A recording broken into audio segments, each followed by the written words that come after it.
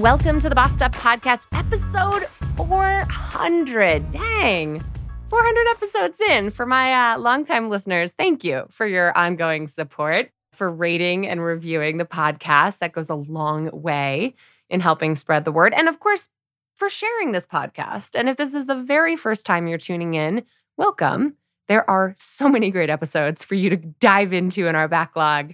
I encourage you to check them out or just search our website at bossedup.org for podcasts by subject across leadership development, job search, lifestyle, wellness, all kinds of good stuff. But dang, 400 episodes in, I'm patting myself on the back here because I feel like we've been on a journey together. Today's episode continues that journey in such an inspiring and awesome direction. I'm so excited to be sitting down with Kim Scott. You might know Kim as the author of a phenomenal book, Radical Candor, which kind of took off and had a life of its own a few years ago when it first came out. Her latest book is going to be the subject and focal point for today's conversation because it is such a timely, helpful, and important read, especially in the era that we find ourselves in now, where dealing with microaggressions, harassment, injustice in the workplace is just so prevalent and so important for all of us and for all leaders in particular to really understand. So the latest book that Kim Scott wrote is called Just Work, Get Done Fast and Fair. Kim's not only the author of Just Work and Radical Candor, she's also the co-founder of a company that helps people put the ideas in her books into practice. She brings with her experience as a CEO coach at Dropbox, Qualtrics, Twitter, and other tech companies, although you'll hear more about her current feelings about what's going on at Twitter in today's interview. She was a member of the faculty at Apple University, and prior to that, led AdSense, YouTube, and DoubleClick teams at Google. So she brings a wealth of leadership experience from Silicon Valley that really informs a lot of her writing. This book, by the way, Just Work, was shocking to me in some really powerful ways and is such a font of information, such a thorough resource. I highly recommend checking it out. In fact, we are raffling off a free copy of Just Work on our Instagram account today. So go follow us at bossedup.org. Make sure you comment on today's post and you will get yourself entered to win a free copy of Kim's book. If not, she'll tell you where you can find a copy towards the end of this very fun, very interesting conversation all about dealing with aggression in the workplace. Without further ado, welcome, Kim, to the Bossed Up Podcast. Thank you so much. I'm excited for our conversation. I've been a longtime fan of your first runaway hit, Radical Candor, which is an excellent read. So many Bossed Up community members are already familiar with. So I guess my question to start off today's conversation is how you went from Radical Candor to writing Just Work. What was the inspiration behind and really the motivation behind why this was such a necessary next step? Yeah, I tell you, if you write a book about feedback, you're going to get a lot of it. And indeed, I did. And it was some feedback that I got about Radical Candor that made me realize I had to write Just Work. Shortly after the book came out, I was giving a Radical Candor talk at a tech company in San Francisco. And the CEO of that company had been a colleague of mine for the better part of a decade. She's a person I like and respect enormously. And she's one of too few Black women CEOs in tech. And when I finished giving the Radical Candor talk, she pulled me aside and she said, Kim, I'm excited to roll Radical Candor out. I think it's going to help me build the kind of culture I want. But I got to tell you, it's much harder for me to do it than it is for you. And she went on to explain to me that as soon as she would offer anyone even the most compassionate, gentle criticism, she would get slimed with the angry Black woman stereotype. And I knew this was true. And as soon as she said it to me, I had sort of 5 realizations at the same time. The first one was that I had not been the kind of colleague that I want to be, that I imagine myself to be. I had failed to be an upstander for her. I'd failed even to notice the extent to which she had to show up unfailingly cheerful and pleasant in every meeting we had ever been in together, even though she had what to be ticked off about at work, as we all do. And I hadn't really ever stopped to consider the toll that must take on her. So Mm. I'd been sort of in denial about the kinds of things that were happening to her as a Black woman in the workplace. But the second thing I realized was that I had also been in denial about the kinds of things that were happening to me as a white woman in the workplace. Yeah. And no, I couldn't possibly be in solidarity with her if I wasn't really even in solidarity with myself. And I think the reason that I was so reluctant to notice what was obviously kind of hard for the author of a book called Radical Candor to admit I'd been in denial. But I never wanted to think of myself as a victim, and I never wanted to think of her as a victim either. We were strong women leaders. So I think that's partly an explanation for my denial. But even the third thing I realized was that even more than not wanting to be a victim, I didn't want to be a culprit. Right. Right. So I realized I had been most deeply in denial about the different ways in which I had actually caused harm to my colleagues in the workplace. I didn't intend to, but I had. And then the fourth thing I realized was that as a leader, I always imagined I was creating these bullshit free zones. And I realized I had failed to do that because I had failed to recognize what was happening. And so, what was happening? How was I supposed to sort of think about why people had accused my colleague of being an angry Black woman, even though she's like the most cheerful, nice, compassionate, level headed person I've worked with? And I think, sometimes it was bias, sometimes it was prejudice, and sometimes it was bullying.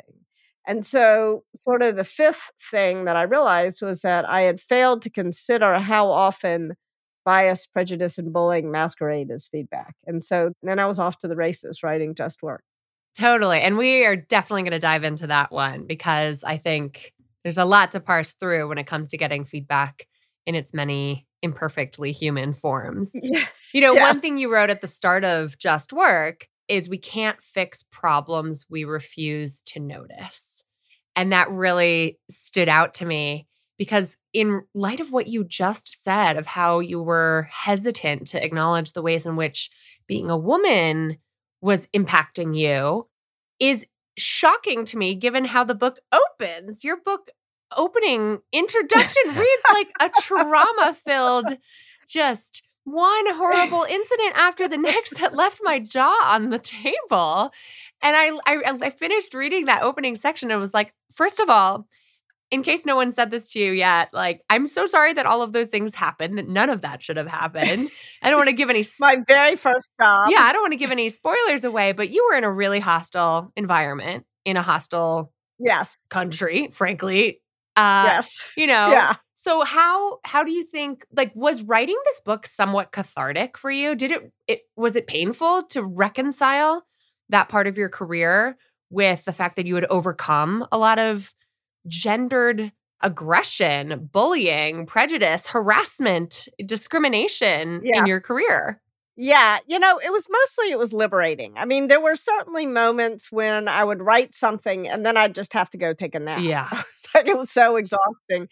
But the funny thing is, and now that you're, sort of pointing out that like there's a lot of stories from my career Yeah. in this book of different kinds of things that happen at different points, starting with my very first job.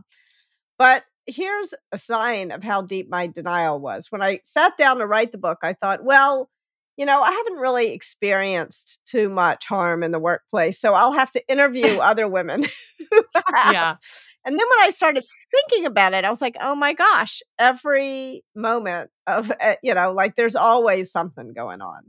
And I've thought a lot about it. To a certain extent, I feel like it was adaptive not to confront it all the time because I think that's all I would have been doing. And so I want to Right. acknowledge, especially for young women out there, you get to choose, you get to pick your battles. You get to choose when to engage and when not to engage. I mean, not just young women, but anyone who's underrepresented along any dimension. So if you're the person harmed, you get to choose how you respond. And sometimes choosing not to respond is okay. I mean, as Audre Lorde said, your silence will not protect you. So, what I want to encourage folks to do is not to default to silence, but if you do Right. choose silence, to make it a proactive choice, not a Yeah. default choice. I absolutely, Kim, want to talk more about how people who are harmed in those moments can react, because that was such a helpful part of this book.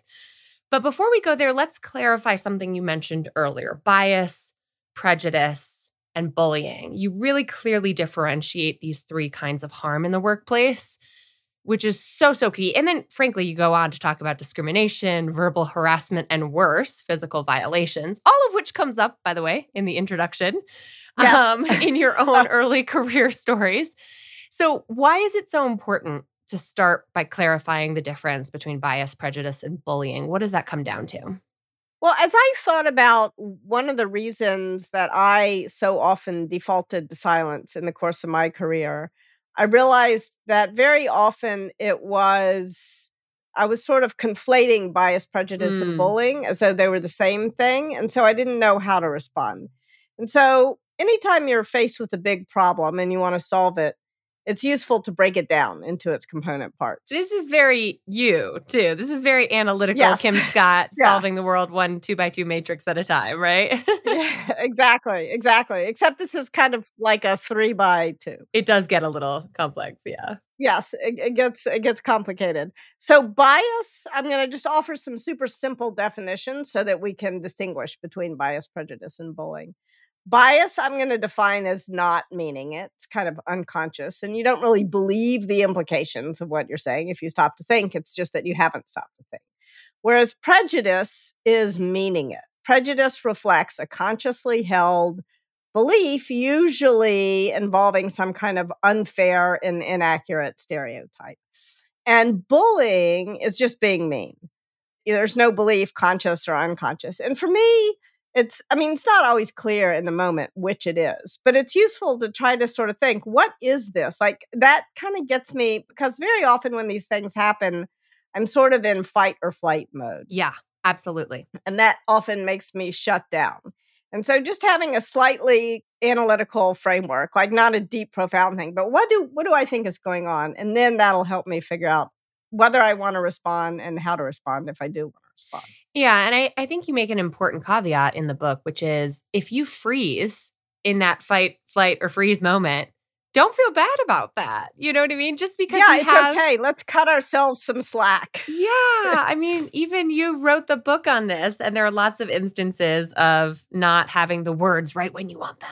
I think so many women come to Bossed Up and say, okay, how can I be a more assertive communicator? How can I think on my feet, speak off the cuff, instantaneously push back when faced with microaggressions or any aggression in the workplace? And it doesn't always happen that way. So, we can analyze this, we can script it out, and we have to give ourselves a break. So yeah, and ask for help. Yeah, I think actually ask upstanders to do the talking. We shouldn't have to do all the work of fixing this.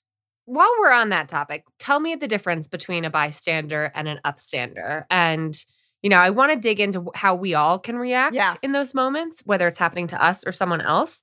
But you've mentioned upstander, so let's define that. So an upstander is someone who stands up to injustice when they notice it, who intervenes in some way, whereas very often a bystander is silent and doesn't intervene in some way. And if you're the person harmed, you get to choose whether or not you intervene. But if you're the upstander, if you're the observer, I think you have more of an obligation to intervene. You don't always have to intervene directly. We can talk more later about the different ways, but I think you have an obligation to be in solidarity with the person who was just harmed.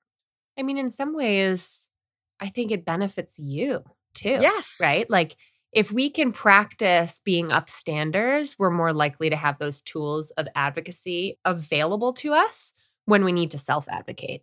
And I think that becomes a habit. So, thinking a little selfishly here, being an upstander certainly sounds like the moral good to, the moral right thing to do, but it's also an opportunity to make a risk reward calculation that's slightly less risky, perhaps, than trying to defend yourself. Standing up for yourself. Yeah. It's always easier, especially actually for women, to stand up for someone else than for themselves. They're less likely to be penalized for it.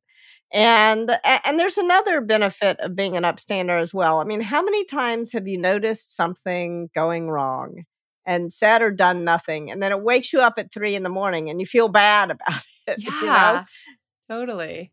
When you notice things going wrong, most of us want to intervene in some way. Well, I want to bring that back to how the individual being harmed benefits as well.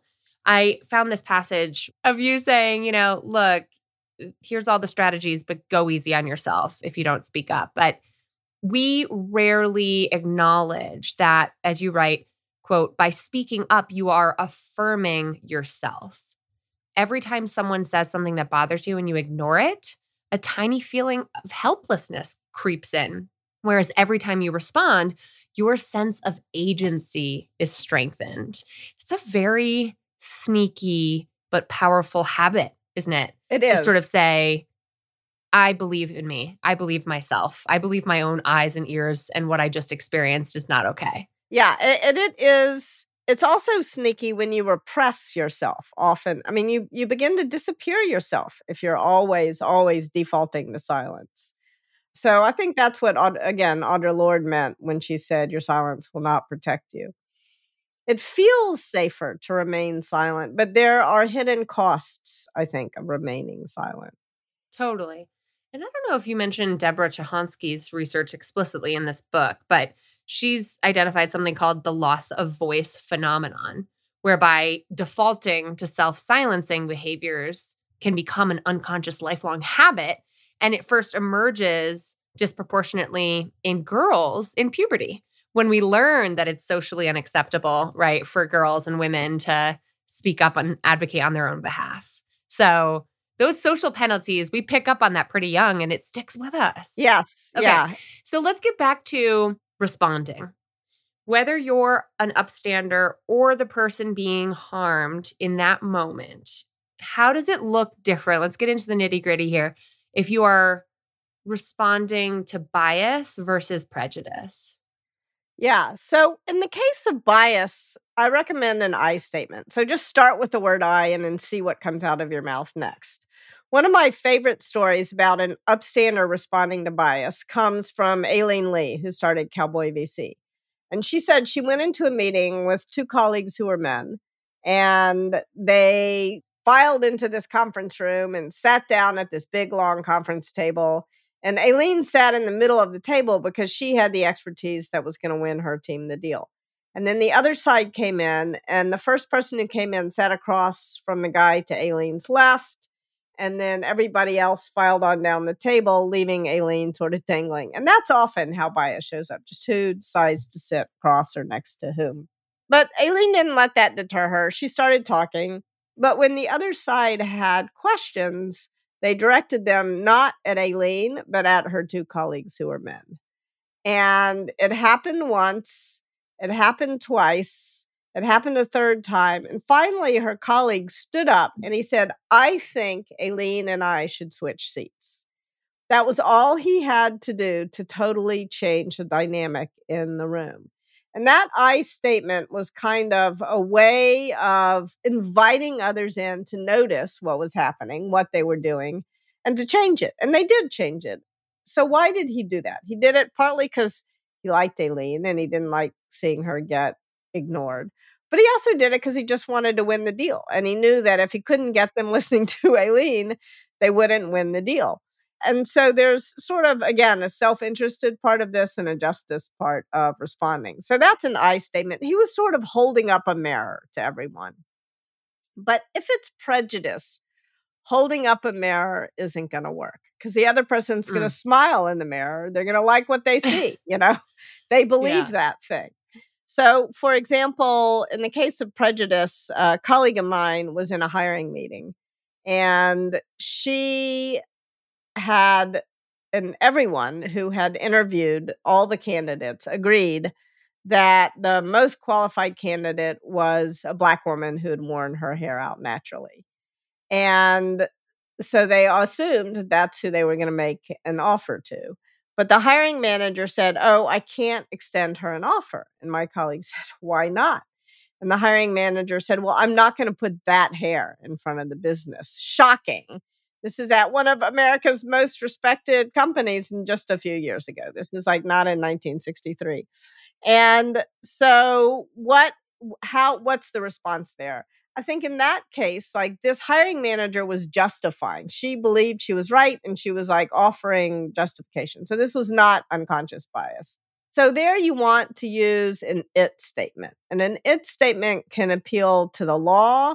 It can appeal to common sense, or it can appeal to an HR policy. So it is illegal not to hire someone because of their hair, which it was in that state, thanks to the Crown Act. Or it is an HR violation not to hire someone because of their hair, which it was at that company. Or it is ridiculous not to hire the most qualified candidate because of their hair. So that's sort of an example of an it statement. An it statement really shows the line between one person's freedom to believe whatever they want, but they can't impose those beliefs on others. Yeah, from your mouth to this podcast to everyone in this country should hear those words. I Yeah. feel like we debate Yeah. that in this country continuously, and yet we do state it as fact. So how does that look different if you're the person harmed? I'll give you an example. So I was chatting with a guy before a meeting one day, and he said to me, I'd just come back from maternity leave, and where I had twins. And he said to me, "Oh, well, my wife doesn't work because it's better for the children." And I didn't think he really believed that. I assumed it was kind of an unconscious bias. So I made a joke and I said, "Oh, well, I decided to come to work today because I wanted to neglect my children." And I was expecting him to laugh and apologize and we would move on, right? But no, he said, "Oh no, Kim, I have these studies that show that, blah, blah, blah, blah, blah." Oh, he dug in. Yeah, he believed it. And so now I need an it statement. So now I said, "It is an HR violation for you to tell me I'm neglecting my children by showing up at work today," which it was at that company, thank goodness. And that had the desired effect. He kind of backed way off. But then, I didn't want to overdelegate the situation to HR. There is a time and a place to go to HR. But in this case, I really had to work with him. And so I wanted to talk a little bit more with him. So I said, "Look, I have a bunch of studies that show the opposite of what your studies show. But my guess is that you don't want to read my studies any more than I want to read your studies. So why don't we just agree that it is my decision, together with my spouse, how we raise our children, just as it is your decision, together with your spouse, how you raise your kids." And the reason why it was important to me to keep talking to him was because he had some authority over which clients I got. And I was afraid that if he thought I shouldn't be showing up at work, he would prevent me from traveling, from getting some of the good clients that would require travel. And Yeah. it was not his place to decide whether or not I could or couldn't travel. That was my decision. Totally. Yeah. I mean, I wonder, I guess part of me feels futile to speak up in those moments sometimes, because you could stand your ground as you did and stand by your it statements. But if he's still operating with that prejudice, will it inform his behavior? Like, can you change his mind in that moment? I guess, what is the intended effect, as you mentioned? Yeah, it's an important question. I was not trying to change his mind, but I was trying to change his behavior. And so I was putting him on notice that if he sort of did something that prevented me from getting the clients I wanted, I would go to HR. He knew that I had put him up. That was why I started with that it statement. And that's why I think HR policies are so important and laws are so important, because you're not trying to engage in changing someone's mind. That's really difficult. There are times and places where you may want to do that, but I was not so close to this person that I wanted to challenge his beliefs all the time. But I did want to change his behavior. I did want to challenge his behavior. That was sort of why I responded that way. There's a really interesting book called Rising Out of Hatred about some college students who wanted to change the beliefs or challenge the beliefs of a white nationalist who they were going to college with. And a rabbi said, "It is not your job to move the boulder. It's just your job to lean against the boulder." And I think that can be kind of an interesting way to think about engaging with people when you do want to engage with people on their beliefs that you really disagree with. Because if you go into it thinking, my goal in this conversation is not to change this person's mind, but to improve my own thinking and to sharpen my own arguments, then all of a sudden, even if you don't change the person's mind, the conversation is worthwhile. And you're sort of saying this person is worthwhile. It's really tempting, I think, in this polarized world that we're living in, for everybody to retreat to their own corner and only engage with people who they agree with. But I think that's a big mistake. I was invited to give a talk at a company, and I vehemently disagreed with some of this company's policies. And I almost said no. And then I thought, that does not seem, I'm not walking the talk there if I won't go. So I said, well, as you can tell by looking at my Twitter feed, this was before, this was when I used to tweet, which I no longer do very much anymore. But you'll see that I disagree with a lot of your policies, but, let's talk. We should talk. And I gave the talk and it went well. And during the Q&A it was almost like there was a voice inside my head yelling at me saying, Kim, these people are not your enemies. These are your fellow Americans. Of course you should talk to them. And then after it was over, a woman who had been in the audience came up to me and said, do you believe this? Do you believe that? And I said, yes, I do. Yes, I do. And she kind of cocked her head and she looked at me and she said, you don't seem like an evil person. Oh my God. I would have thought it was ridiculous, but I had just had more or less the same thought myself. There's a theologian named Martin Buber, and he has this notion of an I-thou relationship. And an I-thou relationship is one in which you may disagree with someone, but you can see their full humanity, notice their full humanity, embrace their full humanity, and see beyond the disagreement. Yeah. And I think we need to do more of that these days. I think that's certainly aspirational. Yeah, I hear you. Very and hard I think, to do. I do think, I think that's a spiritual journey we're all on different, stages of. But I do find that there's something very radical, frankly, about not doing that work if this is a person who refuses to see your humanity. You know what I mean? Yes. So yeah. There's work involved in having those engagements and conversations. And particularly, and you make this case very clearly in the book, the people who are harmed shouldn't be doing all of the educating and, and the leaning against those boulders. So I do think it's it's a pick your battles refrain once again there. Yeah. Absolutely. I mean, as Toni Morrison said, the function of racism is to prevent you from getting your work done. and so don't, I think it's something similar could be said of sexism or homophobia. Like, don't let it prevent you from being your best self and doing your best work. Yeah, don't get distracted. Yeah, absolutely. It's a Michelle Obama moment where it's like, if they go low, you go high. Keep flying, keep moving forward, right? I have one final big part of the book here I want to briefly touch upon. We've talked about upstanders. We've talked about those being harmed. I think that's the hardest piece of this, honestly, is imagining how you'll react the next time something like this inevitably happens to you. What about leaders? You have an entire section here on what leaders can do to just first and foremost react appropriately when goes down, for lack of a better word. Yeah. When things like that happen. But then also, what obligation do leaders have within organizations and institutions to take preventative measures to make sure things like that, like harassment, discrimination, physical violations, bias, prejudice, and bullying, are not tolerated?